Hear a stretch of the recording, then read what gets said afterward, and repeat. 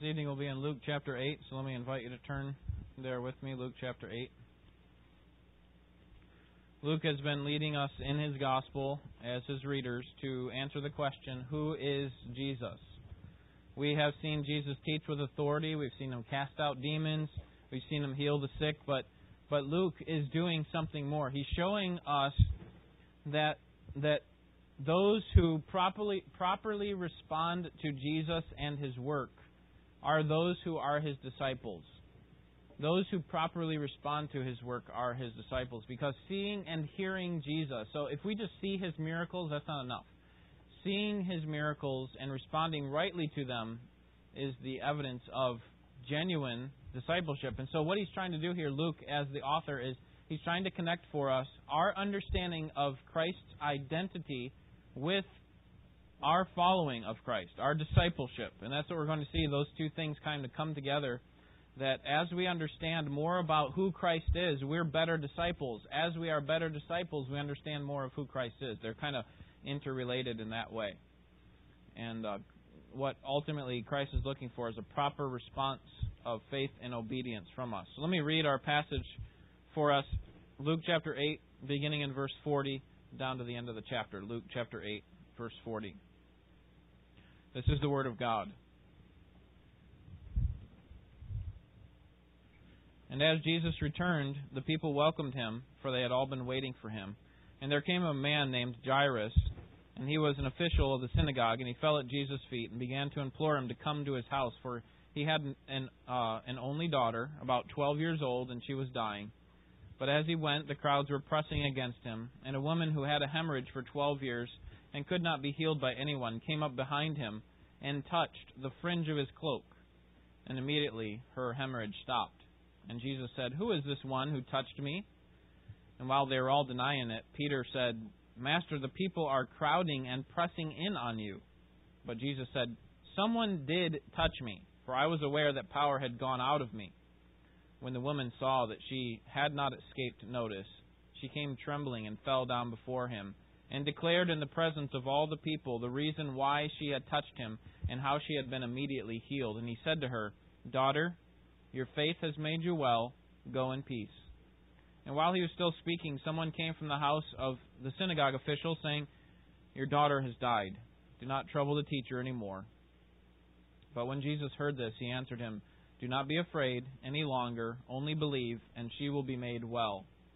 When he came to the house, he did not allow anyone to enter with him except Peter and John and James and the girl's father and mother. Now they were all weeping and lamenting for her, but he said, "Stop weeping, for she has not died, but is asleep." And they began laughing at him, knowing that she had died. He, however, took her by the hand and called, saying, "Child, arise." And her spirit returned, and she got up immediately. And he gave orders for something to be given her to eat. And her parents were amazed, but he instructed them to tell no one what had happened. In verses 40 through 56, we see that saving faith relies on Christ's power. Saving faith relies on Christ's power. And we're going to take the middle story first. If you notice, it starts out with a story about Jairus, this synagogue official, and then it moves to, it kind of has this interruption with the woman with the hemorrhage, and then it goes back to Jairus. So we're going to take the story about Jairus and his daughter second, but we're going to look at the woman with the hemorrhage first, and that begins the second part of verse 42. And here we see saving faith relies on Christ's power even when all resources have been exhausted. Even when all resources have been exhausted. As Jesus returned, let's just get a little background here in verse 40. Jesus returned. He took his disciples, remember, across the Sea of Galilee, and they were going over to the area of the Gerasenes, remember?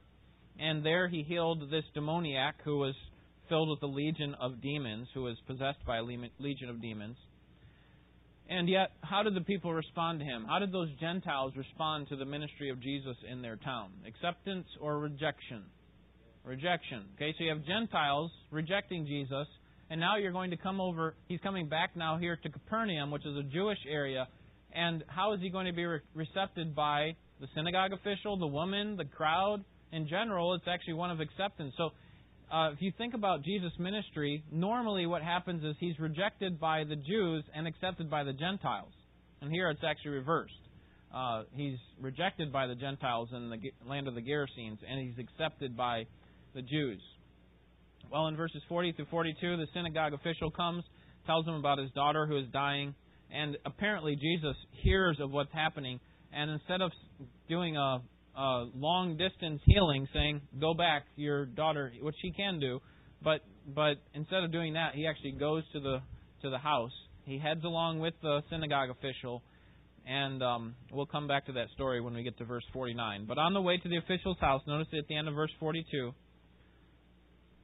they're back in Capernaum. They've gone across. They had that storm, went over to the land of the Gerasenes, healed the demoniac, came right back. The people were waiting for them. Then in verse 42 at the end it says, but as he went to Jairus' house, the crowds were pressing against him. This word pressing is used again. Let's see. Peter uses it again, I'm pretty sure. Where is it? Can't find it here, but the word pressing here is a word that means choked. So turn back to verse 45, yes. And while they were all denying it, Peter said, Master, the people are crowding and pressing in on you. So that word that comes from the Greek word, turn back to verse 14, is the same word that's used here in verse 14. And notice what it's used to describe. The seed which fell among the thorns, these are the ones who have heard, and as they go on their way, they are choked with worries and riches and pleasures of this life and bring no fruit. Which word do you think is the same Greek word that's translated as pressing in verse 45 and verse 42? Choked. And what happens to something that's choked? Okay, in this case, right, it dies. It gets suffocated. Had this, kind of saw this in my backyard. You had these huge weeds that are just taken over, and had to do some surgery there this past week because these weeds will just choke out all the life and take up all the resources that are needed for the good plants and the good flowers to grow. And that's the idea here, that this crowd was pressing in on him. It's to the point where they're just kind of squeaking their way through, trying to avoid being suffocated from the crowd. And this helps provide the setting for what is about to happen, because in verse 43 we're introduced to this woman. This woman is a woman that had a hemorrhage for 12 years, and she could not be healed by anyone. She had a chronic bleeding problem, potentially internally, probably from a tumor or some other disease. And notice how long that it takes place, how long that she's been experiencing this, for 12 years. And this would have left her in a state of perpetual ceremonial uncleanness, that she would not have been able to worship in the temple. She would not have been able to touch anyone, because what happens when an unclean person touches someone else? It actually makes that person unclean. And so she would basically have been ostracized as an individual. People wouldn't want to be around her. And notice that the text says in verse 43, she could not be healed by anyone. Mark's Gospel tells us that she basically spent all of her resources on these doctors trying to be healed. And she had been working through this for the past 12 years to try to rid herself of this problem. But not only did she not get the treatment that she wanted, or the results that she wanted from the treatment, the healing, but she also lost all of her money and possessions in an effort to be healed. But notice what she does in verse 44. She relies on Christ's power. And this is really the principle that we're learning from this passage, that we must rely on Christ's power. That's what genuine saving faith is. She came up behind him, verse 44, and touched the fringe of his cloak, and immediately her hemorrhage stopped. Now, this is a bold act of faith on her part, and shows that she actually does understand Christ's power, because of her chronic bleeding problem and because of her ceremonial uncleanness, she would have had to do something in order to get into this crowd in the first place. Okay? Assuming this is her hometown, which we'll assume that it was, and assuming they knew who she was, what do you think she'd have to do in order to make her way to Jesus? Disguise herself, probably, in some way. to try to get in there and touch Jesus. Just as little, any part of Him that she could touch. So she's actually going into this crowd knowing that she's going to infect them with ceremonial ritual uncleanness. And in touching Jesus, potentially infect Him as the rabbi, the teacher. And yet the text says that she touched the fringe of His cloak. There's these little tassels on the end of a square garment that they would throw over the left shoulder and hang down their back. And she just touched one of the edge of the cloak, the edge of the tassel probably. And you can just picture her squeezing her way through this crowd that is pressing in on Jesus because they want to touch Him and see Him and talk to Him. And she touches just the edge of His cloak as He walks by. And notice the result at the end of verse 44. And immediately her hemorrhage stopped. How long had she had this affliction? For 12 years. And she'd gone through all these treatments. None of them worked. And now, with just a touch of the cloak of Jesus, she's healed instantaneously. Apparently, according to Mark's Gospel, she knew it right away. It wasn't that Jesus had to tell her, hey, your internal bleeding has stopped. No, it was that she had some kind of physical sensation that indicated that she was healed. That this condition that she had struggled with for the last 12 years was now gone. And so in verses 45 through 47, the woman's deed is exposed. Notice verse 45, Jesus said, "Who is the one who touched me?" When Paul and I were in Brazil, we rode a bus, and on some of the stops, it was extremely tight. We don't like giving up our personal space. I particularly don't like when people touch me. So those of you who went to Africa know that. But okay, so we're in this bus, and the joke that we had going was, who touched me? And of course, we're speaking English, and these people hopefully didn't understand English. And how's it going over there? Good. Somebody touched me though, and it's kind of silly because there's so many people. Of course, you're going to be touched. Or think of the example of Princess Kate. If she took out Prince George and decided, we're going to go down to downtown London. And as she's walking through downtown London, she turns around and says, "Who took my picture?" Right? It's kind of silly. Of course people are going to take your picture. And this is the idea that Jesus makes kind of a comical statement or a comical question here. You're walking through this crowd being pressed in on, and you ask who touched you? There's dozens of people who touched you. But Jesus wanted to do something that we understand, and that is to expose what the woman did for the sake of the woman and for the sake of the crowd. Okay, not because, what just happened there? Verse 46. End of verse 45. Just notice that Peter recognizes how silly this is. They were all denying it, and Peter said, "Master, the people are crowding and pressing in on you." And then Mark's Gospel just kind of fills it out a little bit more and just says, "And you ask who touched you?" What kind of question is that? But Jesus wanted to expose her faith, really, and her healing. Verse 46, but Jesus said, "Someone did touch me, for I was aware that power had gone out of me." Okay, now, it wasn't that Jesus didn't know where the power went to. It kind of felt like I got drained a little bit, and I want to know where that left to. Who's got my power? The point is that He wants to reveal for the woman and for the crowd who had touched Him. And if you think about it, Jesus could have just turned around and kind of given her a glance and showed her that she was healed. If all He wanted to do was just reveal to her that she had been healed, He could have just turned around and given her the all-American nod. You know that one when you walk by somebody, and that one? Okay? He could have just done that to the lady.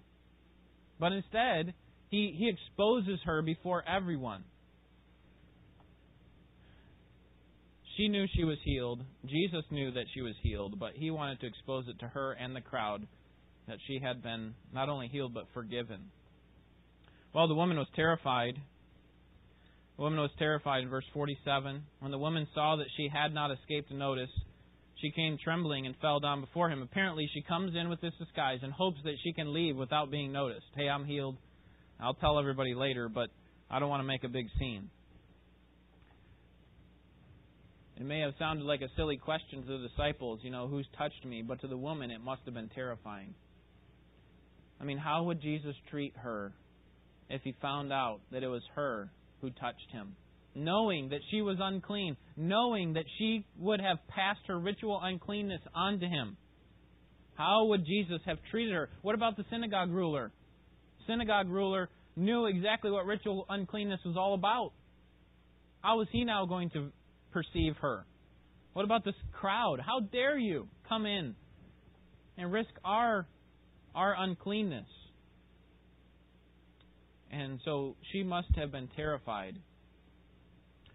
And yet, she understands to a degree what has happened. Look at the end of verse 47. She came trembling and fell down before Him and declared in the presence of all the people the reason why she had touched Him and how she had immediately been healed. She understands it was the touch of Jesus' cloak that cured her. And I think here in verse 48 we have evidence that she actually was saved. Look at verse 48. And He said to her, "Daughter, your faith has made you well. Go in peace." Okay, and I don't think He's talking about primarily physical touch, although that was part of it. There's nothing magic about touching Jesus' cloak, but it was her faith that brought about the healing. You see, faith is not by itself doing the healing. God is the one who's doing the healing. Christ is the one who's doing the healing. But it's the woman's faith that was God's appointed means to bring about the healing. And I think also her spiritual salvation. That's why I think Jesus used the phrase, "made you well." Look back up to verse 36. Those who had seen it reported to them how the man who was demon-possessed had been made well. There's that same phrase, and it's the idea of, I think, genuine saving faith. That Christ is bringing about salvation to the woman, in addition to the physical healing. And Jesus calls her out in verse 48 and says, "Daughter, your faith has made you well. Go in peace." What He wants to do for her is to justify her in the face of the crowd, in the sight of the crowd, so that they know that, hey, she has been forgiven. What she's done is a good thing. And her faith is commendable. And for her, so that she would not walk away, frustrated or confused about her standing before God, but that she would know that she has been restored not only to Jesus, but also to the community. You see, she had exhausted all of her resources in order to get healed, to get this illness, this disease out of her body, but that was to no avail. It wasn't until she put her faith in Jesus and what He could do that Christ actually brought about the healing. So saving faith relies on Christ's power, even when all the other resources have been exhausted. Secondly, we see in the story of Jairus that saving faith relies on Christ's power, even when everyone else has given up. Even when everyone else has given up. Look back to verse 41, because we're introduced to this man, Jairus. He was an official of the synagogue. Okay, so probably some kind of a leader, perhaps a layman who presided over the affairs of the synagogue. His responsibility would be to organize and teach in synagogue services, or I should say organize who would read and teach in the synagogue services. So if Jesus were in town, if later on Paul would be in town, hey, Paul, would you come and just teach for us on Sabbath? He was a man who was probably a Pharisee. Most of these synagogue officials were Pharisees. He was a man who presided over people. And yet here we find him begging for help from Jesus. One who is in a great position in terms of the religious state, and yet he's here begging Jesus for help. Jesus had probably met him before, since Jesus' custom was to go into each of the synagogues. And so he likely had already met him. In fact, some scholars suggest that he was actually there when Jesus did a healing. That there was the same synagogue in which Jesus did the healing in chapter 4, verse 33. In a synagogue there was a man possessed by the spirit of an unclean demon, and he cried out with a loud voice, "Let us alone." And the reason that they think that is because verse 31 of chapter 4 tells us that it's in Capernaum, and that's where they are now. So it's very likely this man, the synagogue official, had witnessed Jesus cast out a demon in his presence. And now he's turning to Jesus and saying, listen, can you help me? Can you help me? Whatever the case, he falls at the feet of Jesus, which is just a normal response for people and even demons when they come into His presence. He falls at His feet and begs for His mercy. Notice that he doesn't come to Jesus with a list of demands. He doesn't come with a list of expectations. Instead, he comes humbly, like the centurion, chapter 7. In verse 41, it says, he fell at Jesus' feet and began to implore Him to come to his house. No demands or expectation, entitlement. Instead, he says, listen, Jesus, can you help me? I'm at your mercy. The fearful desperation of the man is seen in verse 42, that he had this daughter who was 12 years old and she had a grave illness.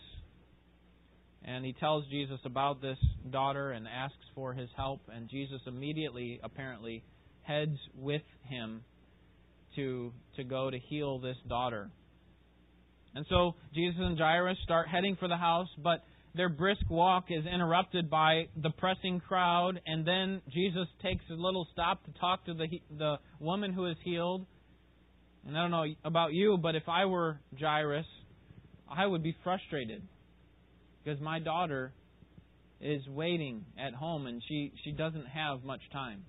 Have you ever had an important meeting with your boss interrupted or with another person? My boss at Jackson Dawson, John Taylor, is one of the hardest working people I know. He is a professional multitasker. While he's working through a budget with you, he's also responding to emails. And as the CFO, he's responsible to have his hands in just about everything in the company. And therefore, he's in high demand. People always want to talk to him and ask him questions and figure out what to do for their budgets. And so you sit down with him for a meeting of something important that needs to be done today, that needs to be done right now. And you finally get him to sit down and talk to you about it. The worst thing that can happen is when you're trying to get your problem resolved and someone else comes into the room and asks them a question. And you're just like, I got to get this done. The best time to get them is when the door's closed. Try to close the door so that no people have to knock or just, recognize that he's in a meeting. But even still, you got the receptionist calling in, hey, someone wants to talk to you. I can tell you that it's really frustrating if you have something that needs to be done and you can't get it done because of interruptions. And I think that Jairus is in a very similar situation, but on a much deeper level because it affects the life of his very daughter. My daughter is dying, and you stop to heal someone that has been sick for 12 years. She could have waited a little bit longer. Now, the text doesn't say that, but the point is my daughter can't wait. Now, after he saw the healing of the woman, I think he might have had the thought, well, you know what, if he can heal her, if he can heal this woman, then certainly he can heal my daughter. And so I think that actually probably increased his faith, but there's probably there's probably still a sense of frustration. I mean, what must have been going through Jairus' mind at this point? As he's waiting for Jesus to come, he gets word in verse 49 that it's too late. While he was still speaking, someone came from the house of the synagogue official saying, your daughter has died. Do not trouble the teacher anymore. Jesus and Jairus learn of the daughter's death. A messenger comes to Jairus. When we first met Jairus, his daughter was dying, but now, because of Jesus' delay to heal this woman, she's died. She has died. The faith of the synagogue ruler may have increased when he saw the healing of the woman, but quickly went from, I can imagine, expectant hope and confidence in what Jesus to do to crushed despair. In fact, the messenger gives up on the girl. Notice what he says there at the end of verse 49. Do not trouble the teacher anymore. In other words, it's too late. He missed his opportunity. But Jesus calls on Jairus to trust him, verse 50. But when Jesus heard this, he answered him, do not be afraid any longer. Only believe, and she will be made well. Jesus apparently overhears the conversation and reassures Jairus that everything is going to be fine. You need to trust me. And although the natural tendency was to be afraid, Jesus called on Jairus to recognize his identity and to trust his ability to provide salvation for his daughter, even though she was dead. In verses 51 through 53, Jesus is about to perform the miracle, but he first downplays the miracle. He downplays the miracle. First, he downplays the miracle by allowing only the parents and the 3 disciples to enter. Verse 51, when he came to the house, he did not allow anyone to enter with him except for Peter, John, James, and the girl's parents. Remember, we're trying to, as we're learning more about discipleship and what it means to follow Jesus, we're also trying to answer the question, who is Jesus? And I think this will help give the disciples a window into who Jesus is. And he wants to show these 3 disciples specifically who he is. Because later on in chapter 9, verse 20, he's going to ask, who do you say that I am? He's first going to ask, who do the people say that I am? And then, who do you say that I am? And Peter's going to answer on behalf of the disciples and say, we believe that you are the Christ, the Son of the living God. And here's a great proof for it. We saw you raise this daughter from the dead. So he downplays the miracle that he's about to perform by only allowing the parents and the 3 disciples. Secondly, he downplays the miracle by calling the girl's death sleep. Notice verse 52. Now they were all weeping and lamenting for her, but he said, stop weeping, for she has not died, but is asleep. Now, who are these people who are weeping and lamenting? Okay, obviously it's not Jairus. He's walking with Jesus. Not the disciples. They're walking with Jesus. Mark's Gospel tells us that there were, or Matthew's Gospel says that the whole house was full of flute players and this large crowd, and that they were in a noisy disorder. So some would argue that these were just house guests. They just happened to be there. They found out about the death, and they came to encourage the family. But I would suggest to you that it's probably more like professional mourners. In those days, in the ancient Near East, obviously as they do today, especially without embalming, bodies decompose very quickly, and so they didn't have much time to bury the body. And so they would hurry up and have the funeral service very quickly. But they would have mourners that would come in and flute players so that when someone would die, that they would kind of do the mourning and the wailing really quickly. Which explains the noisy and chaotic house that Matthew records. One of the rabbis in the Mishnah quotes that anyone who had a burial for a dead family member was supposed to have at least 2 flute players and 1 wailing woman. And so even the poorest person in Israel was supposed to have 2 flute players and 1 wailing woman. However, the ruler of synagogue was likely not a poor man, which would explain the large commotion, that they're all weeping and lamenting, and Jesus comes in and says to them, just imagine this huge crowd that's in the house, and probably a huge crowd that's following him, and he sees this huge crowd that's crying and said, don't worry, she's not dead. She's just asleep.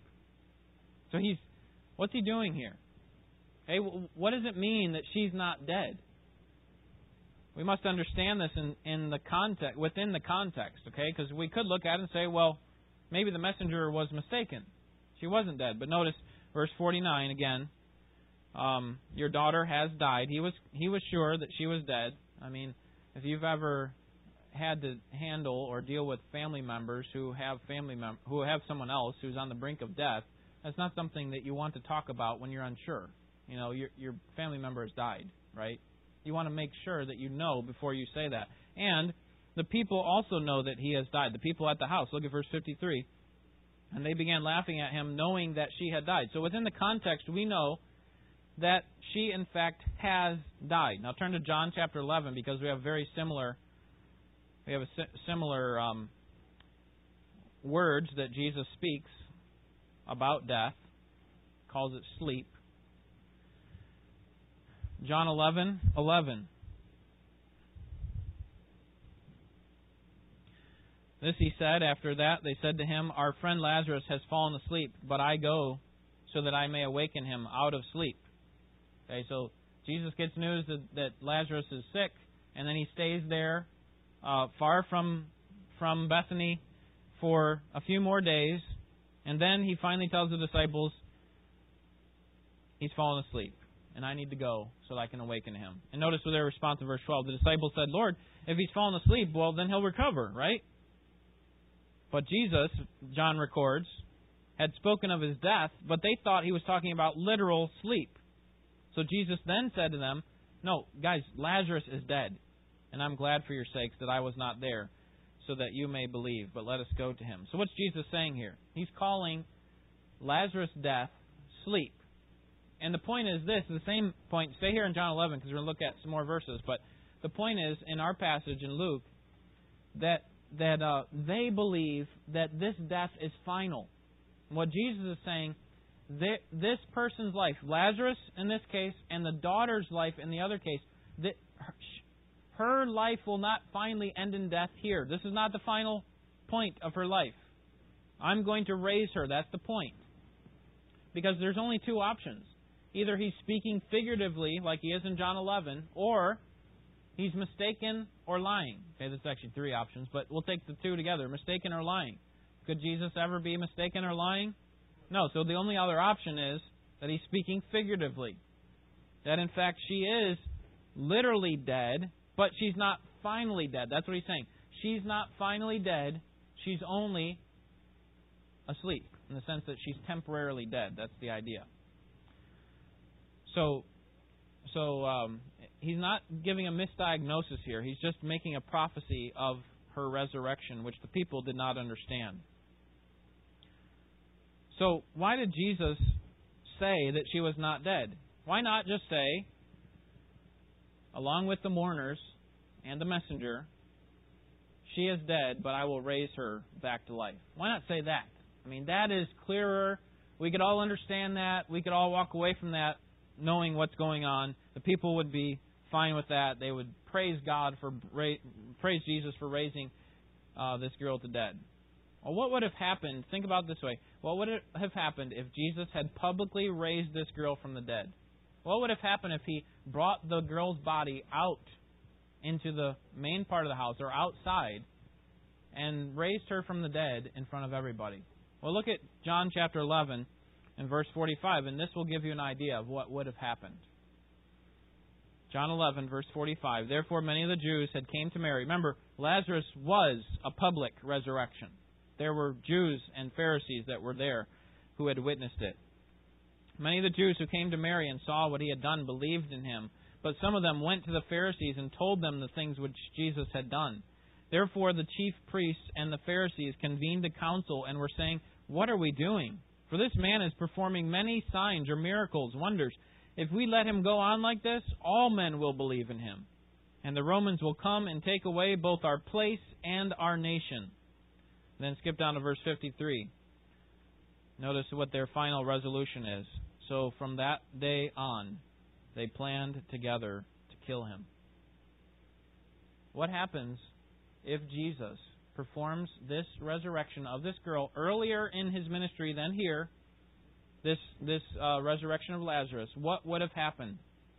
If he would have displayed his power over death and done it in a public way, he would have been claiming and proving that he was God to the masses, and they could have taken that information like the Jews that responded wrongly, because some Jews believed, but the Jews that responded wrongly, and turned that into what? A plot to kill him. And so Jesus, in order to avoid preliminary death, downplays the miracle and calls it sleep. Okay? So he's saying this is temporary. Now he's going to show very clearly to the three disciples who are in there and to the parents that this is a clear resurrection. But for now, he wants the crowd to know that it's only a temporary death. It is sleep. He is still speaking truth, but he's veiling it from them. Verse 56, he also downplays the miracle by silencing the witnesses. We'll see that shortly. But first in verse 54, you can turn back to Luke chapter 8.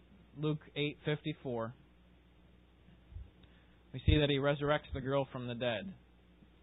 He, however, took her by the hand, so he goes into this room alone with the three disciples, the parents, and says, "Child, arise." And her spirit returned, and she got up immediately and gave he gave orders for something to be given her to eat. So it was clear that she was dead, and it was clear that she is now alive because Jesus commands her to arise. Her spirit returns to her. She gets up immediately. She eats something, and her parents are amazed. But again, Jesus downplays the miracle by telling them not to say anything about it. Don't tell anyone what's about to happen. Now, turn back to verse 39, because it's interesting that in the Gentile region of the Gerasenes, where he just was, Jesus was not concerned about public popularity. Notice what he tells to the man who wants to come with him, who had been healed.